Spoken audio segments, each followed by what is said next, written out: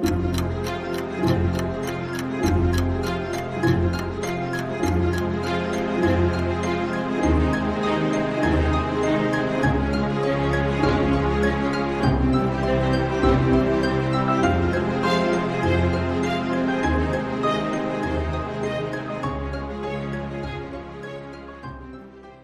welcome back to another episode of Parker's Pensies. I'm your host, Parker Settecase, and this is a podcast where we explore all the deepest questions in philosophy, theology, nature, and life with experts in those fields. I really love thinking about cool stuff, and you're invited to come think with me. Today's episode, another awesome one, another special one. There's a couple guys when you first start getting into philosophy of religion type stuff and their names pop up all over the place. You just keep seeing them over and over and over and over. And you think, man, it'd be kind of cool to talk with them. Well, I have another one with me today. I have with me Dr. Charles Taliaferro. A lot of you are going to think it's Taliaferro or something like that, but it's pronounced Taliaferro. That's how he pronounced it. It's another guy like Stuart Gatz, where you just see his name everywhere. And I'm really, really excited to get in on substance dualism and a little bit of his own story in philosophy as well. Before we do, I want to thank everyone over on Patreon for making this podcast happen. Really appreciate you guys. If this is your favorite podcast, if it's top 5, top 10, please consider becoming a Patreon patron and supporting this podcast. You can find the link in the description. There's all sorts of different levels of support that you can join at. Please do so. I wanted to say something about like Netflix and how, Netflix or Disney Plus, they give you like an hour a week and I give you like 2 and whatever. I'm not going to try and guilt anyone, but if you like this podcast, please consider becoming a patron. All right. Without further ado, let's bring Dr. Taliaferro in and get going on substance dualism. Dr. Taliaferro, thanks so much for coming on the podcast. Yeah, thanks for having me. And incidentally, when we're done, I'm going to become a patron. That's fantastic. I love that, man. That's so good. Well, I wanted to talk about your story in how'd you get into philosophy in the first place, I guess? Good question. I got into it really as a boy, partly because I grew up in a fairly dysfunctional family in some respects. I had 2 older brothers that were constantly ridiculing me about almost everything. And some of it was quite substantial. The Vietnam War was happening. I was born in 1952. I have older brothers. One of them actually went to Vietnam. And I was looking for an area of life where people could argue with each other without ridicule. I came across a book, a classic actually in the 50s, 60s, and into the 70s, Will Durant, called The Story of Philosophy. Oh, yeah, sure. Mm-hmm. And I'm not sure I recommend it now because it's so flawed. Yeah. However, it made the history of ideas exciting, and it put these thinkers together, Aristotle and Plato, on up to Nietzsche and so on.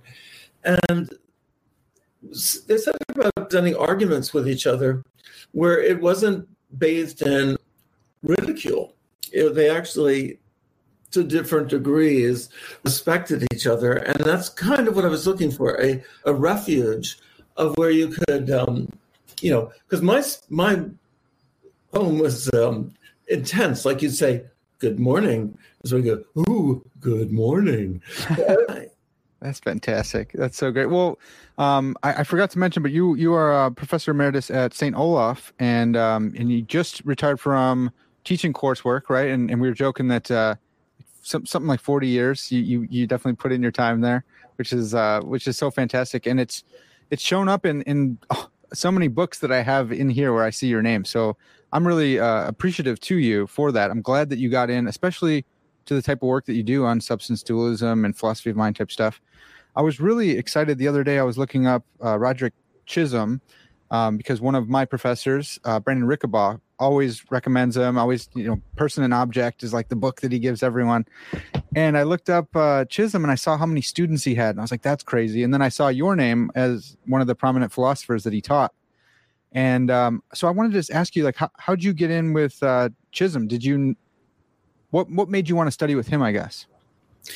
Well, he was the leading expert and probably still is, looking back on the 20th century. He died in 1999, of intentionality. and believing in, he was a Platonist also. And I was coming from Harvard, actually Harvard Divinity School, but I was taking courses in the Yard with Israel Scheffler, and I was doing some work with Putnam and others. And it was a very nominalist, very scientifically oriented. And Chisholm was much more capacious. And I'll tell you something personal that's might be revealing. Chisholm was, in my view, in my relationship, very impersonal. It would always be never Charles. It was always, hello, Taliaferro. And I would sometimes remind him of who I was. He goes, hi, Professor Chisholm, it's Taliaferro. I know who you are. And the thing was, though, he was always at a distance until my dissertation. And I was developing it.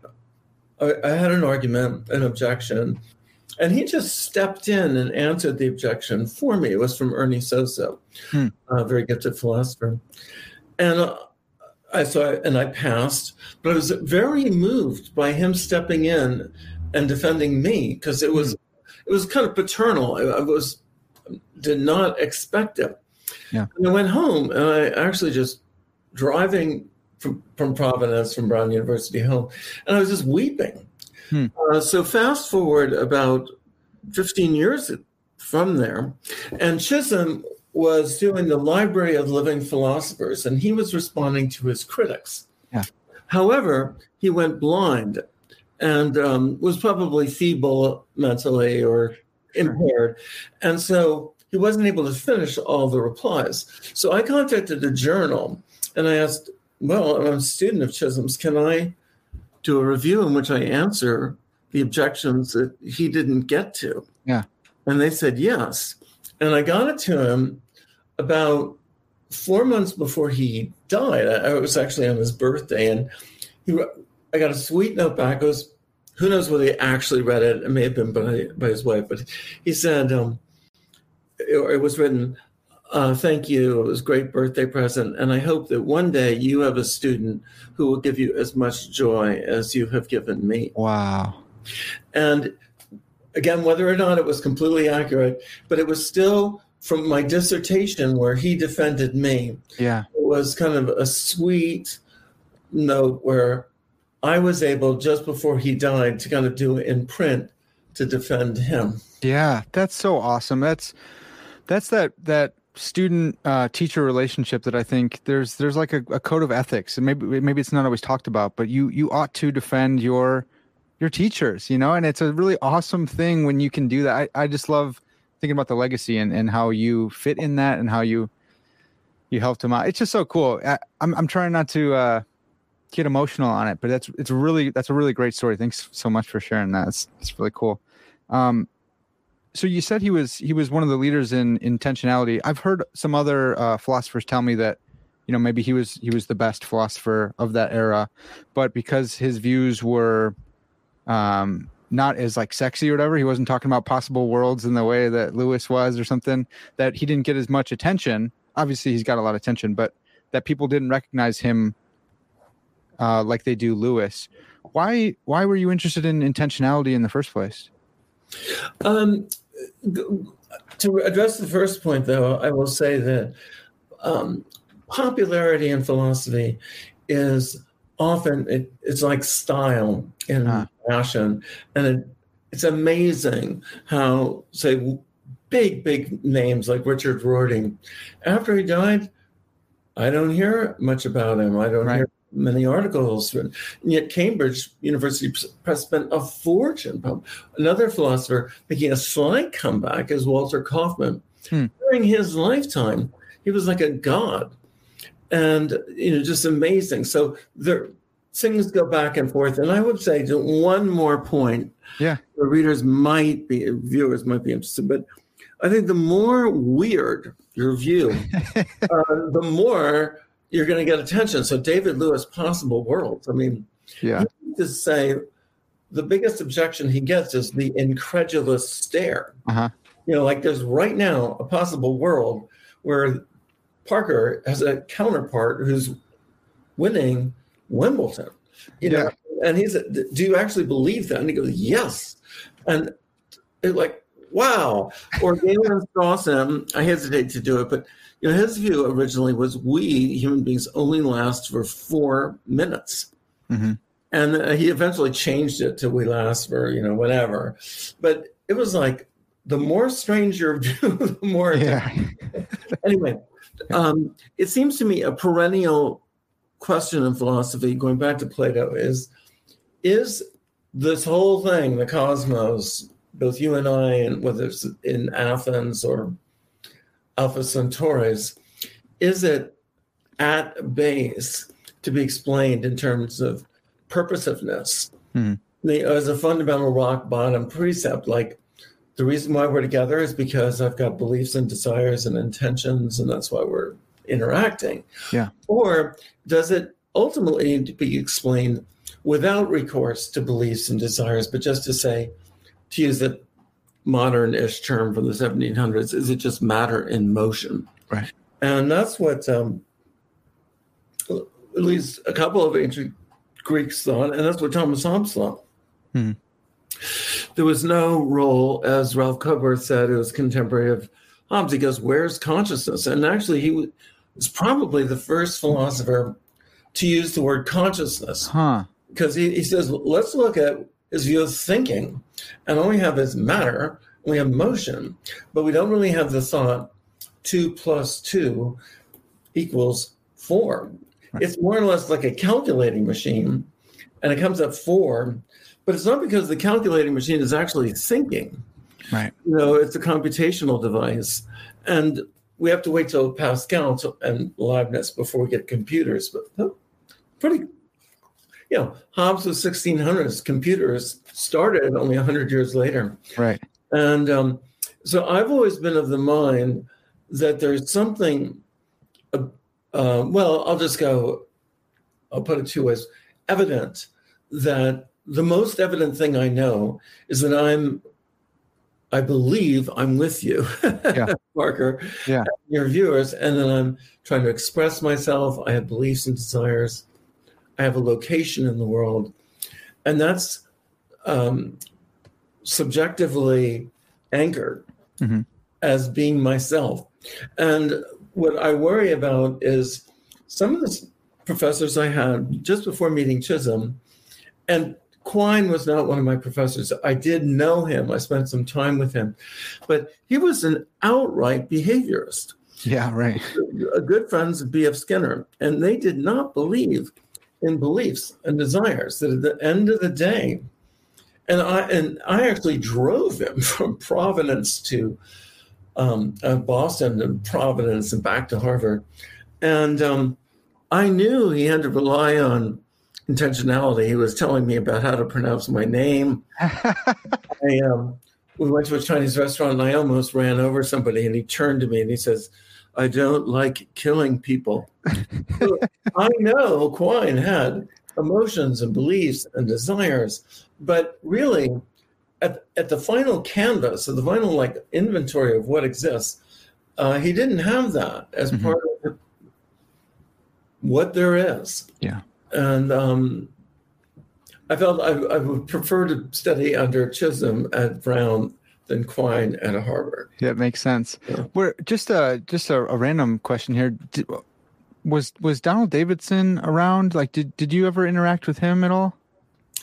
I have interacted with him, never as a possible graduate student or colleague, but one of the things that is interesting among many with Davidson is, I hate to use the cliche of have your cake and eat it too. Sure. But he realized the problem with pure radical materialism is, this can't be true. He went to Harvard as an undergraduate to study actually biblical studies and the Iliad. And so, that's not B.F. Skinner. Right. He developed what he called anomalous monism. Right. And so what he allowed was that on the surface, the reason why I'm going to this sentence is because I finished the previous sentence and it had these logical connections. But actually, what's really happening is that each sentence, like the word each sentence, is causally supported by a non-mental component, which causes another non-mental component, which causes another. And so it's anomalous in the sense that the mental isn't actually causing all these things on their own. It's all being done sub rosa or under the surface. Mm-hmm.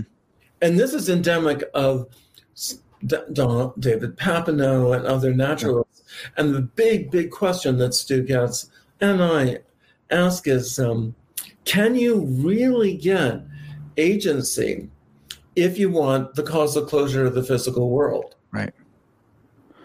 Yeah, that's I really like Davidson for his like triangulation argument and some of the radical interpretation stuff. I really enjoy that. I'm trying to think through if there's implications for the Trinity, all that fun stuff. Oh, fabulous. Yeah, it's fun. Maybe I could send you something if you have some time. You're retired now, so maybe you can just look at random papers by podcasters.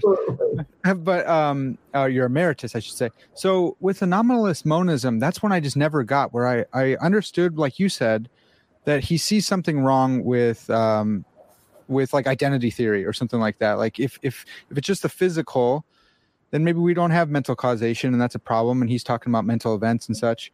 But I don't see how we can escape like epiphenomenalism. It is anomalous monism. Does that commit you to an epiphenomenalism where your mental causation isn't like efficacious or something? I believe that's true. And one name that you could put in for a Google search is Fred, spelled the usual way, and Stoutland. Okay. Stout, like Guinness Stout, and then Land. And is Davidson an epiphenomenalist? And Fred Stoutland was, he died maybe 7 years ago, but he was a non-theist and very profoundly Wittgensteinian. And he adopted something similar to Davidson. And actually, the very end of his life, he was very disquieted about his own solution. But he claimed that, no, Davidson is just left with epiphenomenalism. And then what Stoutland did is he adopted, and actually Getz has something kind of similar. He adopted what he called a non-causal theory of agency. Yeah. He thought, the reason why you are talking is because we have certain purposes and intentionality and so on. Now that, according to Stoutland, according to Wittgenstein, that's a very different kettle of fish. That's a different language game than the language of physics, chemistry, and biology. Okay. However, it seems to me that's almost worse. That's a radical dualism. Yeah. Where, you've got this, as we're psychosocial space in which you have all this intentional stuff going on, but there's no direct way in which this is registered in the physical world. Right. Whereas most of us who are dualists or I would say common sense persons about agency, we believe that, when I pick up this pen, I decided to do so. And of course, there are all sorts of neurological correlates, and central state nervous system is excited, cerebellum is moving away. Mm-hmm. But most of us believe that on some level, it wasn't just the electrochemical impulses. It was actually my belief that I should pick up this pen in order to write you a letter. Yeah. Yeah. So, that is so fascinating. You've said, like in this the chapter that we're going to be discussing is from the Routledge Handbook to the Blackwell Companion to Substance Dualism. I always get Blackwell and Routledge confused there. And it's just simply Substance Dualism, a defense. And in there you say mental causation. We have a better understanding of mental causation than we do of physical causation, and we've been touching on that a little bit, but through like intentionality, through our beliefs, through our actions. Because when I pick up this pen, I think it's for the reason that I wanted to demonstrate me picking up a pen, and I'm more aware of that than like, I don't know, C fibers firing. Usually we say C fibers for pain, but whatever fibers are firing in our head. is that doing a lot of work for you there? Like the direct awareness of our mental causation? Is that why we understand the mental more than we understand the physical?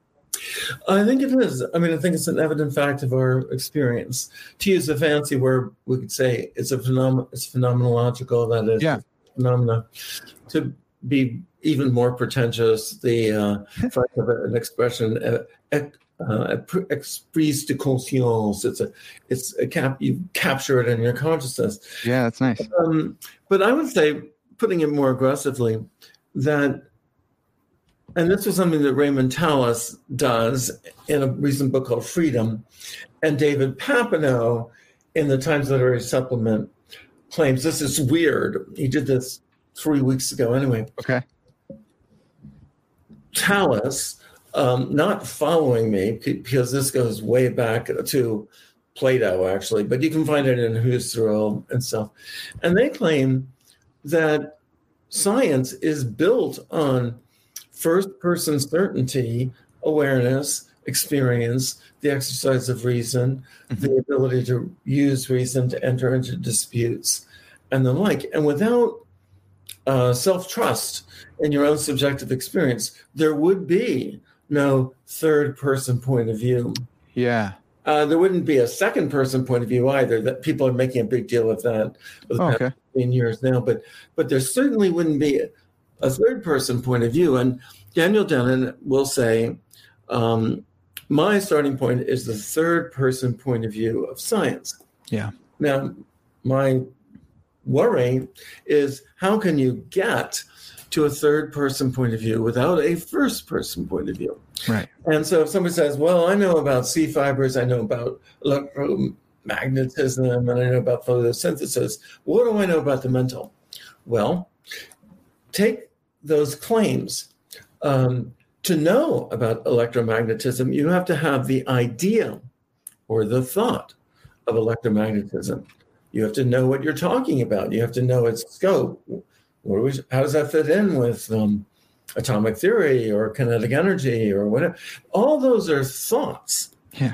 And to say that, I understand why you're picking up the pen because of, this electronic impulse. Well, you don't know even how to use the word electronic impulse unless you understand the idea of electronic impulse and the idea that you can trust your reasoning about it. Yeah. So I'm going to try not to mention Dennett again, but in his last book on from Bacteria to Bach, is that? Bach, yeah. He says, look, our mental life is like the screen in our computer. And of course we know that when you push delete, it deletes and so on. But you have no idea what's really going on. And so that's the center of it all. And my view is, no, you have no idea about what's really going on unless you have some idea of the mental and confidence. For example, to be really banal, you have to know if there's something going on, then there's something going on. If there's photosynthesis, then it's false that there is no photosynthesis. Like, you have to know that with certainty. Yeah. And it's not just like a computer screen. Yeah, in a computer screen, you may not know exactly how digitally and computationally pressing delete actually deletes this. But without having a concept of delete and motion and concept of a manual or just following icons, you would be completely at bay. Yeah. I love this argument. I think it's fantastic. One of my friends, philosopher Jim Slagle, has done some work on this in his book, The Epistemological Skyhook, and it's kind of a transcendentally type argument where it's saying, that like Dennett's whole reasoning, he uses skyhook because Dennett says we want to build cranes from the material up. We don't want skyhooks coming out of nowhere. And so Slagle just goes, fine, I'm going to take that word and say we do need a skyhook. But it's like you have to presuppose folk psychology in order to argue against folk psychology. What do you make of that, Dr. Taliaferro? I make of it that I've gone again a copy of your friend's book. Yeah, definitely. Yeah. But I would say just the word folk psychology, or if we go manifest image versus scientific, or Lebenswelt, if we want to stick with Husserl or something. Yeah, all of these terms is that they can belie the fundamental phenomenology that's in play here, and that is that even to think, I'm at a conference right now presenting a paper, requires enormous confidence that if you're at a conference, you actually are at a conference. The basic logic of identity and non-contradiction, unless those hold, even saying, if materialism is true, materialism is true. Well, how do you know that? Unless you have confidence in your mental life. Right. So the only reason why I might resist folk psychology, because as Churchland said, they say, well, why should we trust folk psychology any more than folk astronomy? Like, the sun is a god. Well, we can go in terms of degrees, and we can think of, could it be false that there's no pain? Nobody has ever felt pain. Or the implausibility of that is phenomenal. And I would say calling it folk is kind of like taking something that stands a shot at being reasonable, at least in my view. I'll just head into philosophy of religion a little bit, of believing theism to be a reasonable hypothesis. Say, is that kind of like believing in a magic teapot, to use Russell's, yeah. And what's her name? Samuel Blackman. They both do appalling jobs. And to think that Russell won a Nobel Prize for literature, and some of his stuff is wild. Yeah. But in any case, I'd say no. And here are some 5 reasons why that kind of ridicule can take place over anything. Someone says, I'm a utilitarian. Oh, is that kind of like believing in fairies? Yeah, well, maybe. But I would say, phone is ringing, but I'm going to let no worries. All right. Is that the science could not occur, especially we'll just take modern science of Galileo, Copernicus, and Newton. It couldn't occur unless they trusted the mind. Yeah. They famously bracketed the mind. So they were seeking to describe the world, we'll call it the physical and material world, even though I think that's not a clear concept. Right. They said, let's bracket, desires and beliefs and so on. So Newton comes up with his laws of motion. But you can bet Newton did not believe that all motion could be described by those laws. Right. Like when Chris and Pat fall in love at Cambridge in the quad and they run to each other, did Newton actually think, I can explain that in terms of the law of motion? No. He just thought, for the purposes of doing modern science, we can lay this aside. Yeah. And then what's happened is that, and I like to put this up with Robert Louis Stevenson's fairy tale, but what's happened since maybe Baron von Holbach or something, then comes about this idea wow, we're doing such a great job. Maybe we can do without the mind. And that kind of is like Robert Louis Stevenson has a short story in which a person has a shadow. And the shadow eventually comes to life and kills the person creating the shadow. Whoa. Okay. That's kind of what's happening is you can't have science without intentionality and reasons and observation and experimentation. Yeah. Sellers might say, right, yeah, of course, you can't have the scientific image without the manifest image. We go, well, then, let's just change the words manifest image. Let's use the word what's evident to you experientially. Uh-huh. And let's take scientific image to mean what you come up with when you do science. Things shift.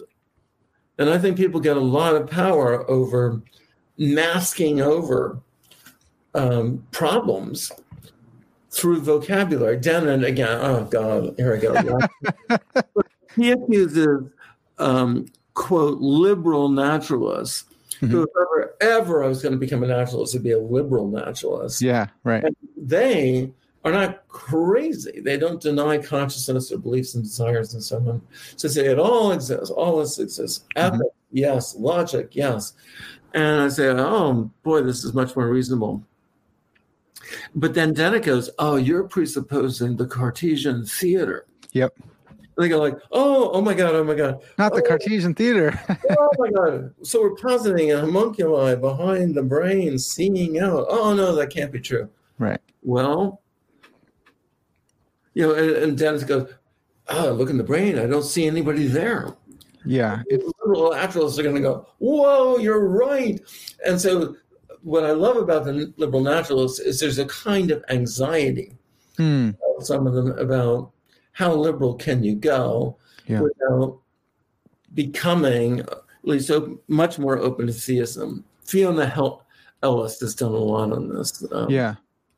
Yeah, that's great. It's like if only someone named Leibniz came up with a giant mill scenario hundreds of years, prior to this, we could have figured this all out. So brilliant argument, by the way. Yeah, I love it. I keep mentioning Brandon Rickabaugh, but he's developed this in his dissertation in a unity of phenomenal consciousness argument against naturalism and even like panpsychism and stuff. So that's another really good one. That's recent work that is picking up on a lot of the work that guys like you have been doing for so long, holding down the fort. So again, man, we're super appreciative of you. I love using philosophy of mind type stuff and substance dualism to kind of target science, because science is kind of the sacred calf today. If you can say, look, we need the mind for science, then you get some of that uneasiness that you were talking about. If you pick up one of Husserl's arguments and you say, look, we need the logical connections between facts. We can't just have facts, scientific facts, without the logical connections. Now we got intentionality back. We got minds. We got logic. Another person who's been doing some work on this, Philip Goff, and he wrote a popular version of his dissertation called, I think it's Galileo's Error. And he says, similar to what you were saying earlier, that Galileo, he bracketed off consciousness so that he could get at, physical causation, but he didn't think we don't have consciousness. And then the people who came after him said, look, we don't need consciousness. We can explain the whole world without it from the third person. But then you come along and folks like in this stream, which I love, and say, look, we still have the first person here the whole time. You don't get the third without the first. And something, C.S. Lewis wrote in the Meditation in the Tool Shed, where he's describing brain neuropsychologists and I don't know, people who brain scientists and they're looking at the brain and they're saying, look here, if I move this and stimulate this, then he's going to move his hand. And so there it is, third person all the way back, but they forget that they're using their first person perspective and their beliefs in order to do that. So I love it. It's one of my favorite things to talk about. Yeah, the Philip Groth, and also that unity of phenomenal consciousness. You give me some brilliant references. And I just want to compliment you, Parker, and for those that are listening, that I think the way to do philosophy is to counter Wittgenstein, and then I'll compliment Wittgenstein. Okay. Is don't work with an unhealthy limitation of examples. And I think the more you can cast aside, the usual suspect, think broadly, and including, just radically, skeptically, and think about all, just the more you can do to connect as a community of thinkers, the better. And the less likely it'll be you'll just wind up talking to yourself.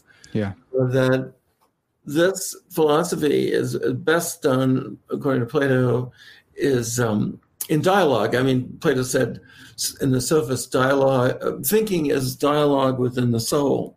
Yeah. And I think the more that we can gain with one another through dialogue, the richer our conversation, and also the more challenge that we can get to developing eccentric and ways that need to be challenged. So what you're doing in these podcasts is just spectacular, and you've given me a great, my money's worth. This is fantastic. Well, I mean, we're not even done yet, but I've got all these notes here that I've taken from you. So I'm definitely the one who is benefiting more on this end. Well, Dr. Taliaferro, I wanted to talk a little bit about substance dualism, a little bit more about substance dualism. You go over the history of the word, and I take it that you don't really like the word that much. You've written this. You said, you'd rather say monism is false and argue for some type of pluralism, and I really like that. But we're left with dualism. It's kind of our inheritance, substance dualism. So, can you talk about Zoroastrianism and where this word came from? Yeah, thanks for picking up on that. Yeah, the word dualism certainly wasn't used by Descartes, Plato, Augustine, all the so-called famous, dualists historically, or the Cambridge Platonists. Yeah. And, Zoroastrianism posits these two absolutely powerful opposing forces, Mazda and the other force. I'm pretty sure it is Mazda, because I think the person who invented the Mazda, the car, was a Zoroastrian. No way. That makes sense. Okay. Yeah. So one of the beings is, by the way, if you study this stuff, the most amazing, like even Tetley Tea has a kind of weird background. I think Zoroastrianism too. Wow. There are, by the way, I think as many as possibly 30,000 Zoroastrians still around. Okay, well, we have the Kia Soul, so there's some substance dualism out. The car, the Kia Soul. We've got some influence still ourselves, which is nice.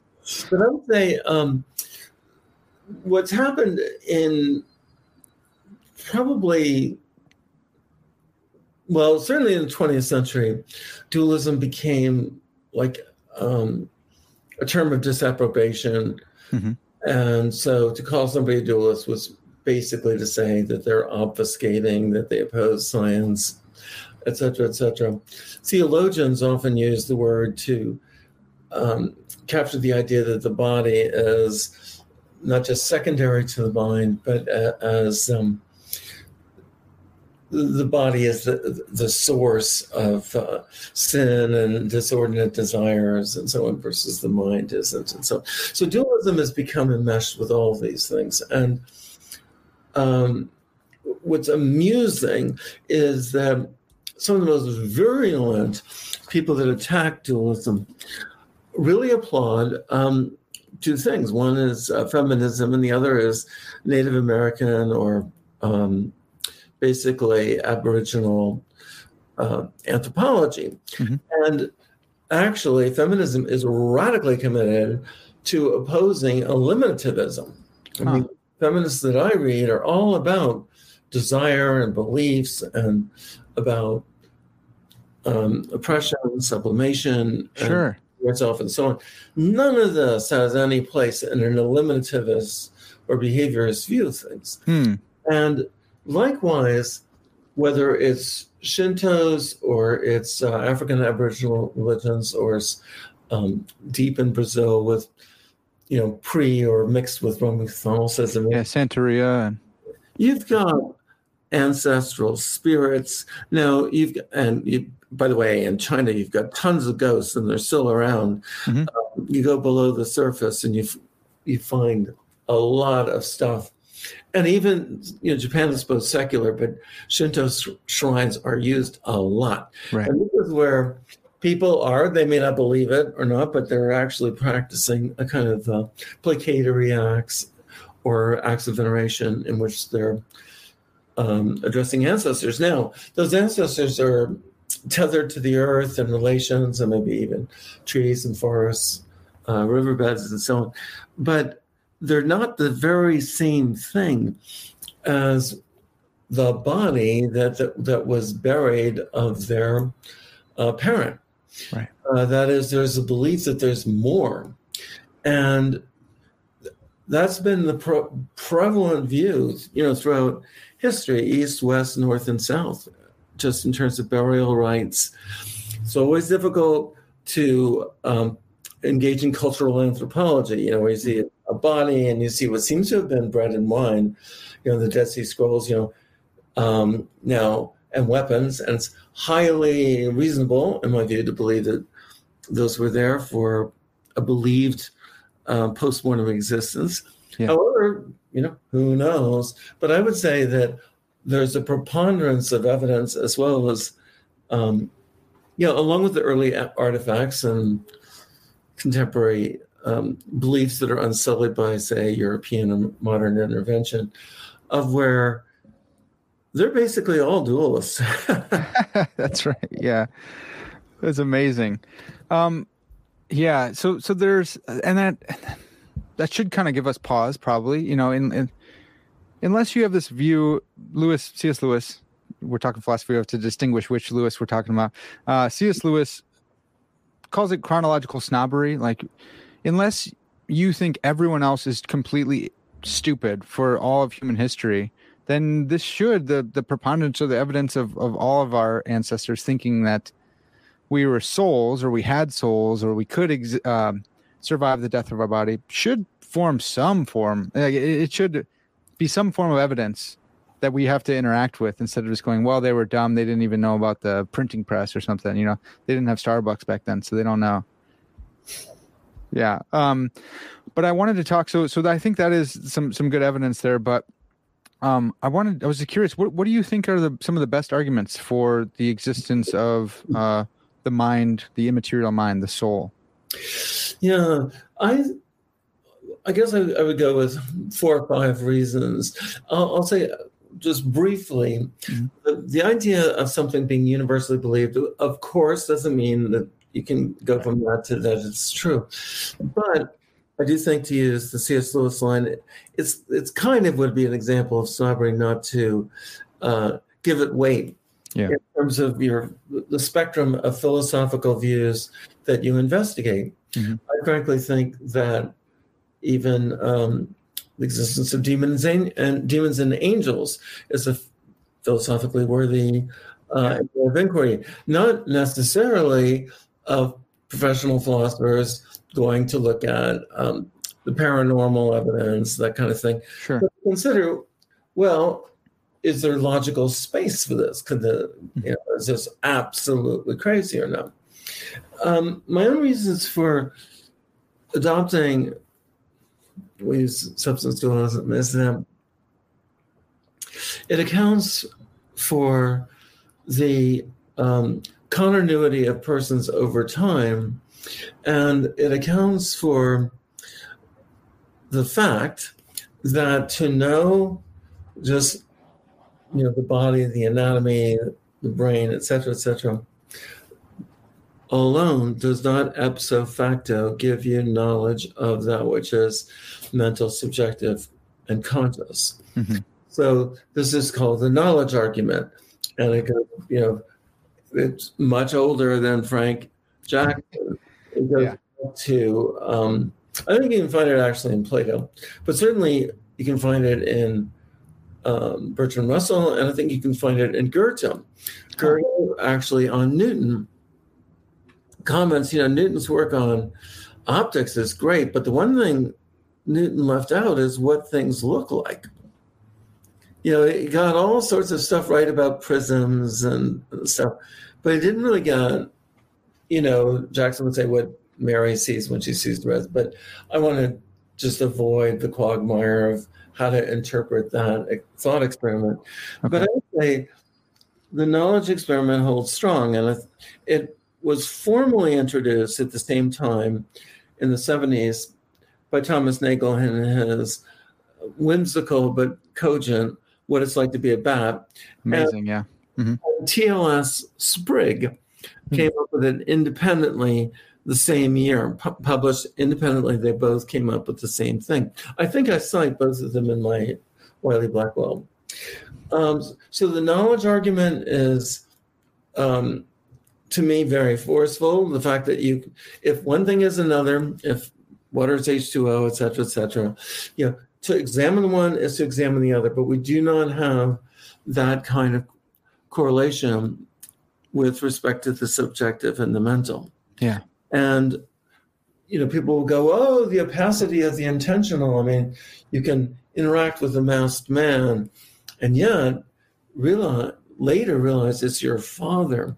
Mm-hmm. Yeah, you can interact with C fibers firing and not realize it's pain. However, when you think, this could be the very same thing as pain, well, ask yourself, well, do you see the pain? Do you see the affective, conscious apprehension of the painfulness visually? And I would say no. And I'd say this is even go all the way, and you're looking at somebody writhing in agony, and of course you're seeing a correlation. Of course you're seeing what, from a common sense point of view, would be this person is injured. But do you literally have the same conditions of observation and knowledge of the physical and the mental? No. And I would say what you do have, in our case, that is of healthy human beings and so on, you have an integration of the mental and the physical. Yeah. But that's not an identity. Mm-hmm. It can come apart when we're ill, brain damage, but also actually when we're morally deplorable with each other. Mm-hmm. You can look at me and see me, but you actually don't see what I really think. And that's because there's a metaphysical distinction there. Yeah, a lot of people get all bothered by that, and they go, well, what about Wittgenstein's private language argument and the beetle in the box? But I don't know. I want to point towards, like, I think Hilary Putnam talked about super Spartans and super actors, and it's like that's true. You just as you said, you can lie to people. You can be, and I don't know if super actors are possible or whatever, but I think the intuition there is still good, that your physical actions can give off a different impression than how you're really feeling inside. All of us know this just intuitively, right? Or even from experience. Yeah, I agree. I'll just add two comments.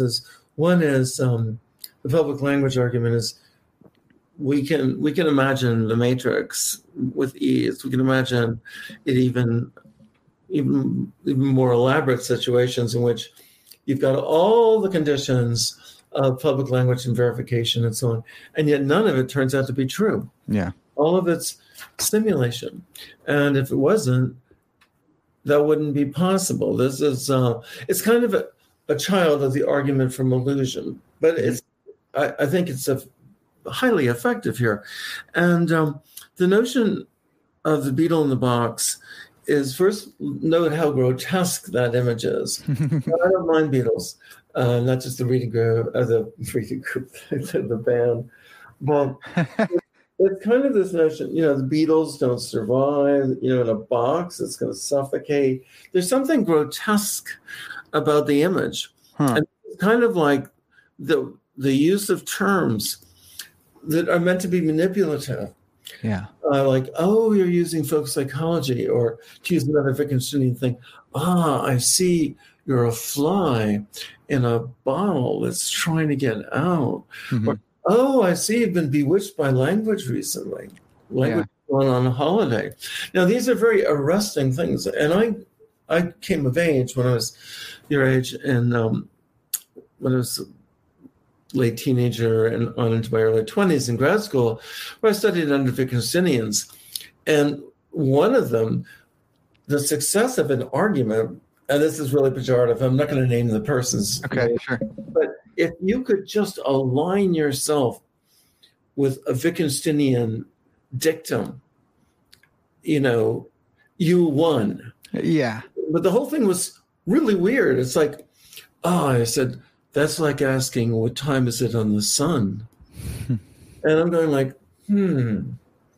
well, why is that an absurd question? And there's actually a debate on that. Mm-hmm. Somebody said it's cocktail hour. Another person said it's noon. But the thing is, if you press these little things, like if a lion told me what time it was, I wouldn't understand it. Well, press that a little bit. Yeah. Play with it a little bit. Think of Narnia and think of Alice in Wonderland and the rabbit looking at its wand. Think of what was Wittgenstein trying to get at? And I think the public language argument captivated the field for a while. Yeah. I remember being in Oxford at a seminar and asking the professor, I said, what if you discovered that the language argument wasn't compelling? And he just got apoplectic. It was like, well, what what do you mean? It was like, I don't know, is the atomic theory of matter completely false? Right. That's preposterous. But the thing was, the confidence at Oxford and Cambridge at one point was so rock solid. If you go against the private language argument, you were toast. Yeah. And yet, a little while later, criticism by John Foster, Galen Strauss, and people got a little less into behaviorism. Mm-hmm. People got less into Gilbert Ryle. Yeah. And John Searle came along, sadly, about his situation, but Ned Block, Thomas Nagel, a lot of people going, yeah, there's something more than just social conventions. Yeah. Yeah, that's fantastic. Yeah. We got to keep going. We can't, Searle, the whole thing's a mess, man. Holy cow. But intentionality came back through him, and was developed really, really strongly. And I'm sure you benefited from that work as well. So, we have identity over time we talked about. And then what was the second one? We had so much fun. I think I lost it. Well, I would say, I'm not exactly famous on this level, but I defend the modal argument, which is Swinburne has been defending it for a while. Yeah. Others, but I think it is a conceivable, and it's reasonable to believe it's metaphysically possible for you to exist without your body and your body to exist without you. And I think it's evident actually in death, that as animalists, people who I say I'm an animal, that's the first thing we know. Right. And there's all sorts of interesting arguments about who gets to say what at the beginning, and there's an animal sitting here. I'd say Charles is sitting here. And yes, he's a Homo sapien, but let's think a little further. However, animalists who identify you as an animal, when you die, your chances are, unless it's instantaneous annihilation, your body's still there. Mm-hmm. So if you are your body, you're still there. Yeah. And that is so highly implausible, experientially, conceptually, and the like. When my mother died and the undertaker was on the phone with me and said, "We have your mother here." And I said, "We'll put her on. I'd like to talk with her." And my view is, no, you don't actually have my mother. Right. You have her body. You have her corpse. Yeah. And it's a substantial change. So when I've been present with my mother, my father, others who've died, it's you almost can't help but realize that the person is no longer there. Yeah. However, animals have to believe that they are. Van and Wagen has said in print, I worry about becoming rotting flesh someday. Whoa. And on his view, I think that's actually a reasonable fear. Because if this is it, suddenly it's just some rotting flesh. We could almost say, oh, where's Peter? He's over there. Yeah. Now, some animals would say, well, actually, okay, the animal body is you when you're alive, but it goes through a process of being a person. So your body is being a person, and then it'll cease being a person, like you were a student, and now you're emeritus professor or whatever. So it's still Parker. Yeah. However, ask yourself, is it reasonable to believe that people are processes? And I don't think it is. That is, it's you who were a student and you who eventually will be a distinguished emeritus professor. It's not that being an emeritus professor was doing these things. It's you, the agent. So I think that understanding yourself agentively or as an agent over time, realizing that you're the same person that you were when you were a child, even though your body has significantly changed, et cetera, yes, there's causal identity. I mean, roughly, this causes this, causes that. But strictly speaking, you are the same person. Yeah. And you understand yourself as a subject. So very famous people, like even Aristotle, who referred to God as thought thinking itself, right, is technically makes no sense. Now, of course, he's Aristotle, so we'll let him have a free pass. Yeah. No problem. But thoughts can't think. Yeah, right. So, okay. There's so much here that's so good. I remembered, so your first one was identity over time, then it was the knowledge argument, but we didn't go with Frank Jackson, so it didn't register. We went deeper past Frank Jackson. He's coming on the podcast to talk about the Mary stuff, so that'll be another fun one, and I can maybe bring up some of your notes on how he's dead.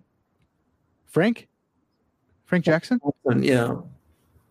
Are you sure? Well, check it out. I just had an email correspondence with him, I thought.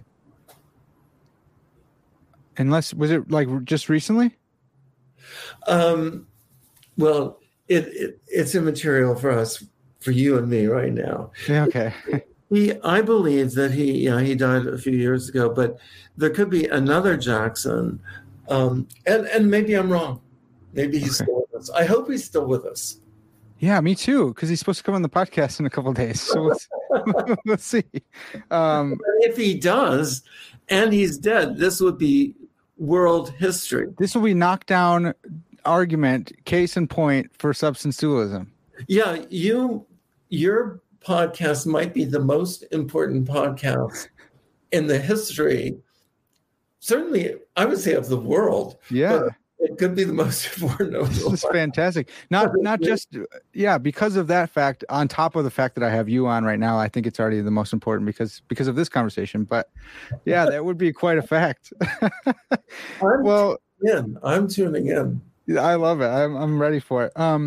So we have knowledge, we have identity over time. Now this modal argument, which are all gold, man. I love these arguments. But so something that's Swinburne, and you don't have to defend Swinburne's take or anything like that. But Dr. Swinburne says he's going over the cogito in his one of his most recent books, Are We Bodies or Souls? And it's a short book, so you think maybe it'll be really easy to read, and it's not. And it's so dense. It's amazing. It's really good. But he goes over the cogito or cogito, sorry for everyone listening. But he says thinking is a property, and properties are had by substances. If you have this intuition that there's no properties without substances, then if there is thinking going on, because that's the objection, one of the objections to Descartes, that all his argument shows is that there's thinking going on, if it shows even that. But look, if there's thinking going on, then there's a thinker doing the thinking, because thinking doesn't just happen without a thinker. Well, what do you make of that line of thought? I think it's deep. That is, some of these opponents to the cogito, or there you go, cogito, or however you want to pronounce it. Okay. We actually often don't know exactly how ancient Latin and Greek were pronounced. I mean, right, like Cicero instead of Cicero, right? Yeah, and Berkeley, which is called Berkeley, in California. We only go with Berkeley because his name rhymes with Berkeley and Smirkley. Yeah, something like that. It's funny how and no one will know ever how to pronounce my name. But if you think about it, Russell said, there is thinking, or it is raining. You don't need a thing. And Max Shaler, Elizabeth Anscombe said, Max Shaler thought, what you should say is that this thing is thinking. Yeah. And Anscombe said, we have no idea. It's more like a grammatical illusion. Like the person saying I is thinking. But if you look at each of these, they seem absurd. Yeah. For example, there is thinking. Just name any thinking without a thinker. Just any example. I suppose you can think it is raining, but to what extent is raining like thinking, like the thoughts, it is raining because I see it raining, or anything like that. To what extent is that akin to rain? And besides, with raining, you don't have rain without some substances, without some things like water droplets. That's what I would think. Take out the substances, or if you're Peter Van Wagen, whatever, the fundamental BBs that make those up, that are appeared to raindrop wise or something like that. Whatever. If you take those out, and then you don't really have raining anymore. You take all the things out, and I used to get really bothered by this because of Russell and Wittgenstein, and this thought that the only thing that exists are facts. You just have facts and more facts. You have a red ball, yeah, but you have red and ball together in this fact. And so, or you can substitute events in there as well. And it really, really bothered me, because I'm looking at my desk and I'm like, this isn't a thing. It's not made out of anything. It's just an event. And it really bothered me to think of ontology that way. But people have helped me a little bit, philosophical therapy, and helped me see that you have to have things to have facts or events, and maybe even facts and events are abstract things, and so you need more concrete things if you're going to have these abstract things. Yeah, there's a good book called either Substance or Substances by Hoffman and Rosenberg. Okay. Very strong affirmation of the existence of things. Swinburne does as well in his book on free will. And came out before this. Are we souls? Is it mind, brains, and free will, or minds? I think so. Yeah, I think that's good. And also, you scrutinize Max Schlenk and Anscombe and others, and if I conversationally with you, we're having this debate, and you say to me, Charles, wouldn't it be better if you just said that this thing is thinking? And my view is that would be only in the case of absolute either comedy or absurdity. Like this thing. Besides, let's take the word this. Like this is an indexical, like that here, now. This means that which a speaker is drawing your attention to. Mm-hmm. Now, if you don't know you're a speaker or a hearer, you wouldn't know what this or that refers to. Mm-hmm. If I said to you, this thing is thinking, you'd have to know, one, let's say if you said that sentence, that everybody around us understood what you're trying to draw attention to. And how would they do that unless they knew who and what they are? Right. As subjects who can recognize each other and things you draw attention to. Mm-hmm. It kind of brings out the primacy of the first person. Yeah, I was just going to say, it came right back to it, where I like the word presupposed, just because of where I came from, but the Hill stuff. Yeah, right. So it seems like the first person is presupposed even in conversation, because I'm speaking to you. I'm recognizing myself as a speaker. I'm maybe by analogy or however else we want to solve the problem of other minds, I'm using something to infer that you have a mind like me and that you can interpret and understand the language that I'm using. And that's the first person. And man, it's so good. I love that thought, because a lot of my time has been spent thinking, how can we save the first person from this third person attack? And I like guys like you, because you switch it and you go, well, let's save the third person. The first person's so sure that stop thinking this way. Let's go out and save the third person, because we know the first person's subjective. It's underneath, it's undergirding all of our experience. Yeah, the one thing I'd add to that, and I love your thinking on this, is that Lynn Baker does a great job on this, and there's a book, I think it's called Naturalism in the First Person. And I'm pretty sure she died 2 to 3 years ago. So you may. I've heard that one. I have heard that one. Yes.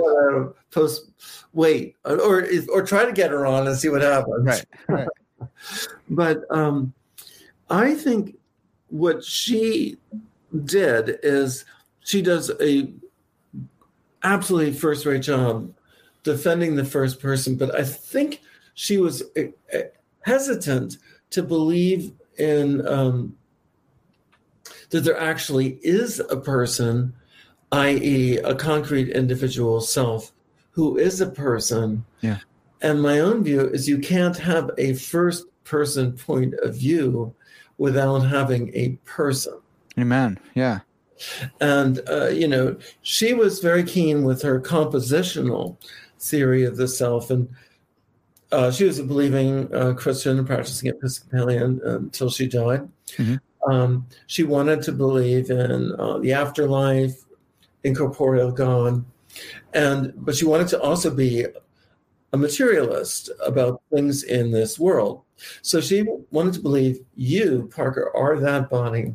Yeah. However, it might well be the case at physical death, you become, as it were, recomposed, perhaps immaterially or by some different material in some space, not spatially related to this world, just all these different scenarios that people are speculating about. Yeah.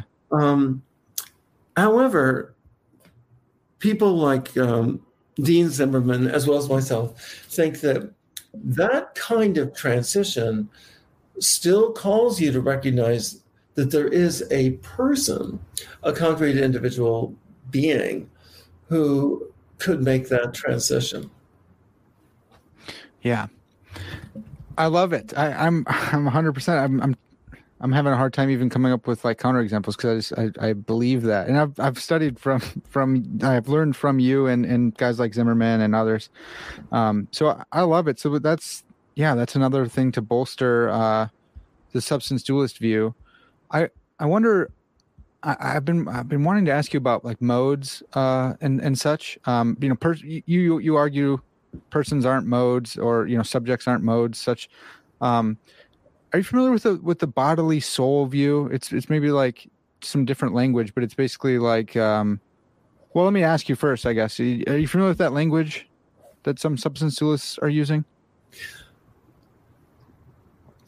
Let's say no. Okay, sure. Yeah, because we have to define everything anyways. Well, it's basically like there's not two substances going on, but right. So like the soul is the substance, and the body is it's a mode of the soul. So there's the soul, there's properties, and there's like an exemplification relation, and that's what your body is. And when the soul, the substance leaves, then that's not really a body anymore. It's a corpse, right? So it's but these kind of folks, some have called them like Thomistic dualists or something like that. They would say, yeah, a body is necessarily ensouled, and so when the soul leaves the body, it's like an inseparable part or something, and now you have a corpse. And so you don't really have two substances, even though we can still go by that name because that's what we received. How do you have a set view on substance dualism that you could interact with that view and say whether you affirm it or deny it? I'm pretty philosophically relaxed at this point. Sure. I am 69 years old, and you don't look a day over 68. So that's one of my dad's old lines. I had to use it. I like your dad, and I continue to be very active. I'm giving a talk in Brazil later this month, and so on. And I'm writing like crazy, but I'm also not cruising for bruising, shall we say. I'm up for really, when I leave this earth, I'd actually choose my opponents, those that are much more profoundly reductive or utterly dismissive. Yeah. So I happen to not be a Thomist, hylomorphic guy. Yeah. Because I don't embrace the form matter distinction. Now I've considered it for dozens of years. However, I don't rule it out. Sure. It could be tomorrow. I'm persuaded of that. And I do like this idea that the soul is fundamentally real, and then the note to treat embodiment as a form of exemplification. Yeah. It exemplifies these properties and so on, and then perhaps sheds them. Mm-hmm. All that sounds good. I suppose I would share with the Thomist and maybe these other brother and sister philosophers you're alluding to, what I call integrative dualism. Oh, great. I was just going to ask you about that. So you anticipated. Fantastic. That, partly because, I was born in 1952, and I went through all the Gilbert Ryle, Ghost in the Machine stuff. Anthony Flew used to say, dualists think you never see people, you just see their container. Right. So I go, okay. Or you don't kiss your wife, right? Yeah. Yeah, that's right. What's his name? Tyler claims that.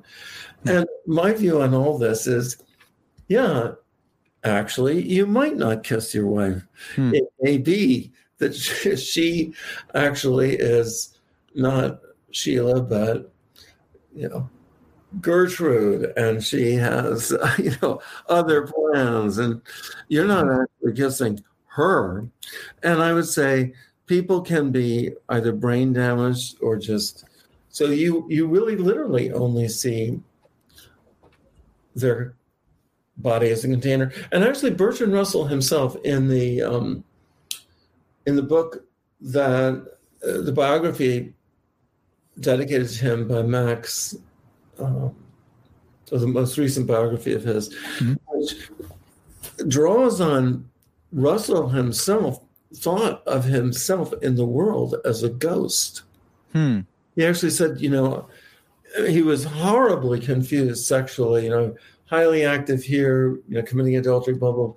That doesn't matter. It doesn't make his views false or anything like that. Right. But he himself in the world felt at one point like a ghost in the machine. Huh. So what I would say with all these people who go, oh, I say, yeah, it could turn out that way. However, ideally, we're called to be integrated beings. Yeah. I would say, in the image of God and the like. Amen. Yeah. Well, so I always try to press my dualist friends on this and professors, because I don't know, maybe I want to find a place too bad, and I want to defend a particular position. But most of my dualist friends just go, hey, look, one of them is right. One of them has to be right, and I'm cool with whatever. So it's funny that you have the same personality there. Maybe I need to loosen up a little bit and say, hey, look, dualism is dualism, and I'm cool with it. Yeah. Well, I'd say there's Herbert Feigl, major materialist, 50s and 60s. He once said, one sign of intellectual maturity is living with, confusions and riddles and contradictions that you just don't know how to figure out. Now, my view on his case was, well, that was very convenient. And he was writing at a time when very early people like J.J.C. Smart was saying, like, red can turn out to be just this. And then people pressed him on it and said, well, on your view, none of us actually see red. Yeah. And that actually turned out to be correct. And then what turned out to be preposterous. And that's why you needed more sophisticated identity theories that could somehow not be just completely false. Right. So my view is that in philosophy, and I guess I'll address Christians. Is this largely Christian, or is this anybody and everybody? There's a lot of anybody and everybody, but I think it's primarily Christian professors and Christian masters and PhD students who are into philosophy and theology. I'm pretty sure that's my audience. Yeah. Okay. Well, I would say that when you're I don't mean to be doing an advice to Christian philosophers, but do it. Bring it in. Yeah. I will. Is it part of what you focus in on depends on the resources you have, how old you are, how long you think you've got left, and I'd say for me, the most crucial point is arguing for the integrity of consciousness and subjective experience. Yeah. So, and I'm actually a Platonist. Now, awesome. Cool. Me too. I could spend time thinking of God in abstract objects, but I actually already have a conviction on it.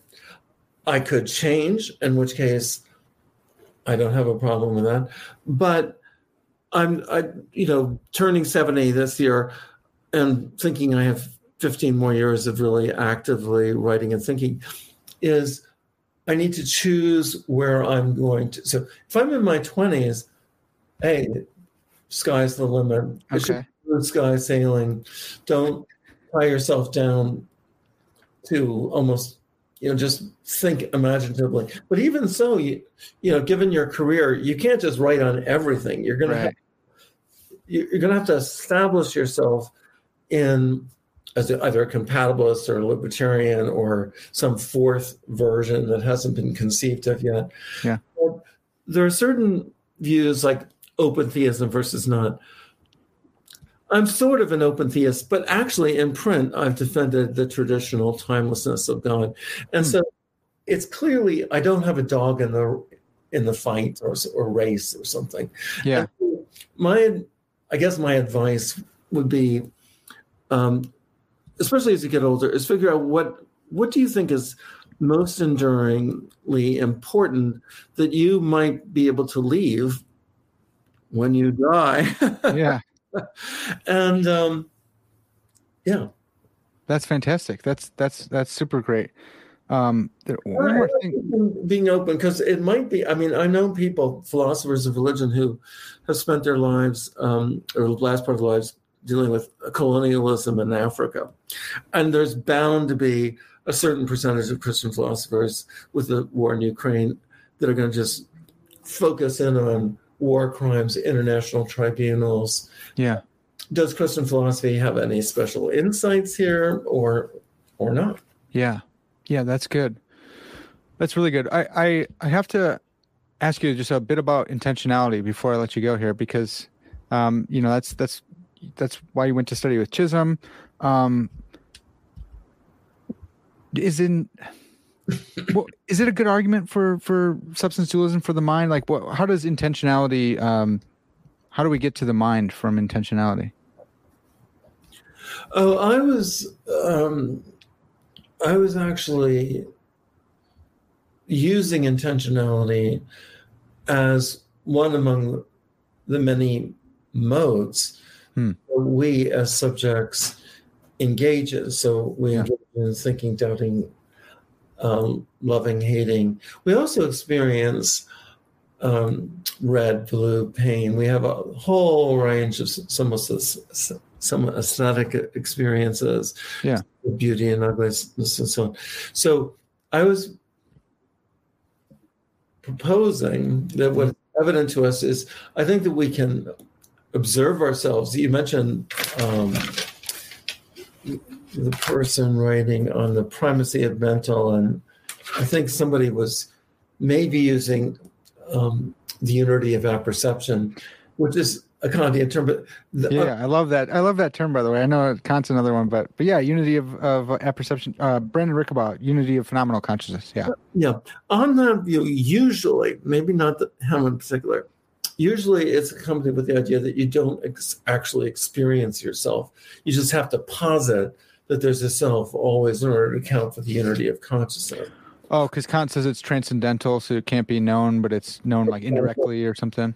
Exactly. Whereas I take the view that you can first and foremost experience and observe yourself. Yeah, that's Brandon's view as well. Yeah. Yeah, and I think you do every time when I experience pain. It's not like I just experience pain. I experience that I am in a painful state. Yeah, right. It's like a dual intentional state. I think, I don't know how many people use that phrase or not, but it's like you're seeing something, but it's looping back on yourself, and you know that you're experiencing pain or something. Yeah, I like that. Yeah. Very articulately put. So I don't go from, so some people do go from intentionality to dualism on the basis that the physical is ipso facto non-intentional. Now, if that's the way it's set up, you got it, you're home. Okay. You have property dualism. But and part of the problem is we don't really have a clear conception of that which is mind independently physical. Mm-hmm. That's back to your Galileo's mistake. Yeah. And but I would say when you look at the full repertoire of subjectivity, and you realize that the scientific image, the whole world of science, etc., all of that depends on there being subjects, you, me, making observations, calculations, theories, coming up with conflicts and arguments. And I'd say that indicates that mental causation has to be indubitably reliable and real. Now, can that be accounted for if it is solely physical? And now you can just expand the word physical like liberal naturalists do and say, yes, that's what we're doing. But you are expanding the word physical because, if you look in the brain, the nervous system, the cerebellum and everything else, you're not literally seeing thinking. Right. People say, water is H2O, photosynthesis is this. But when you look at water, you see the H2O. You look at photosynthesis, you see the building blocks. Now you look at the brain. Do you actually literally observe the thinking, feeling, and experiencing? And I say, no. And it seems to me you can say, well, let's do a functional equivalent. Okay, fine.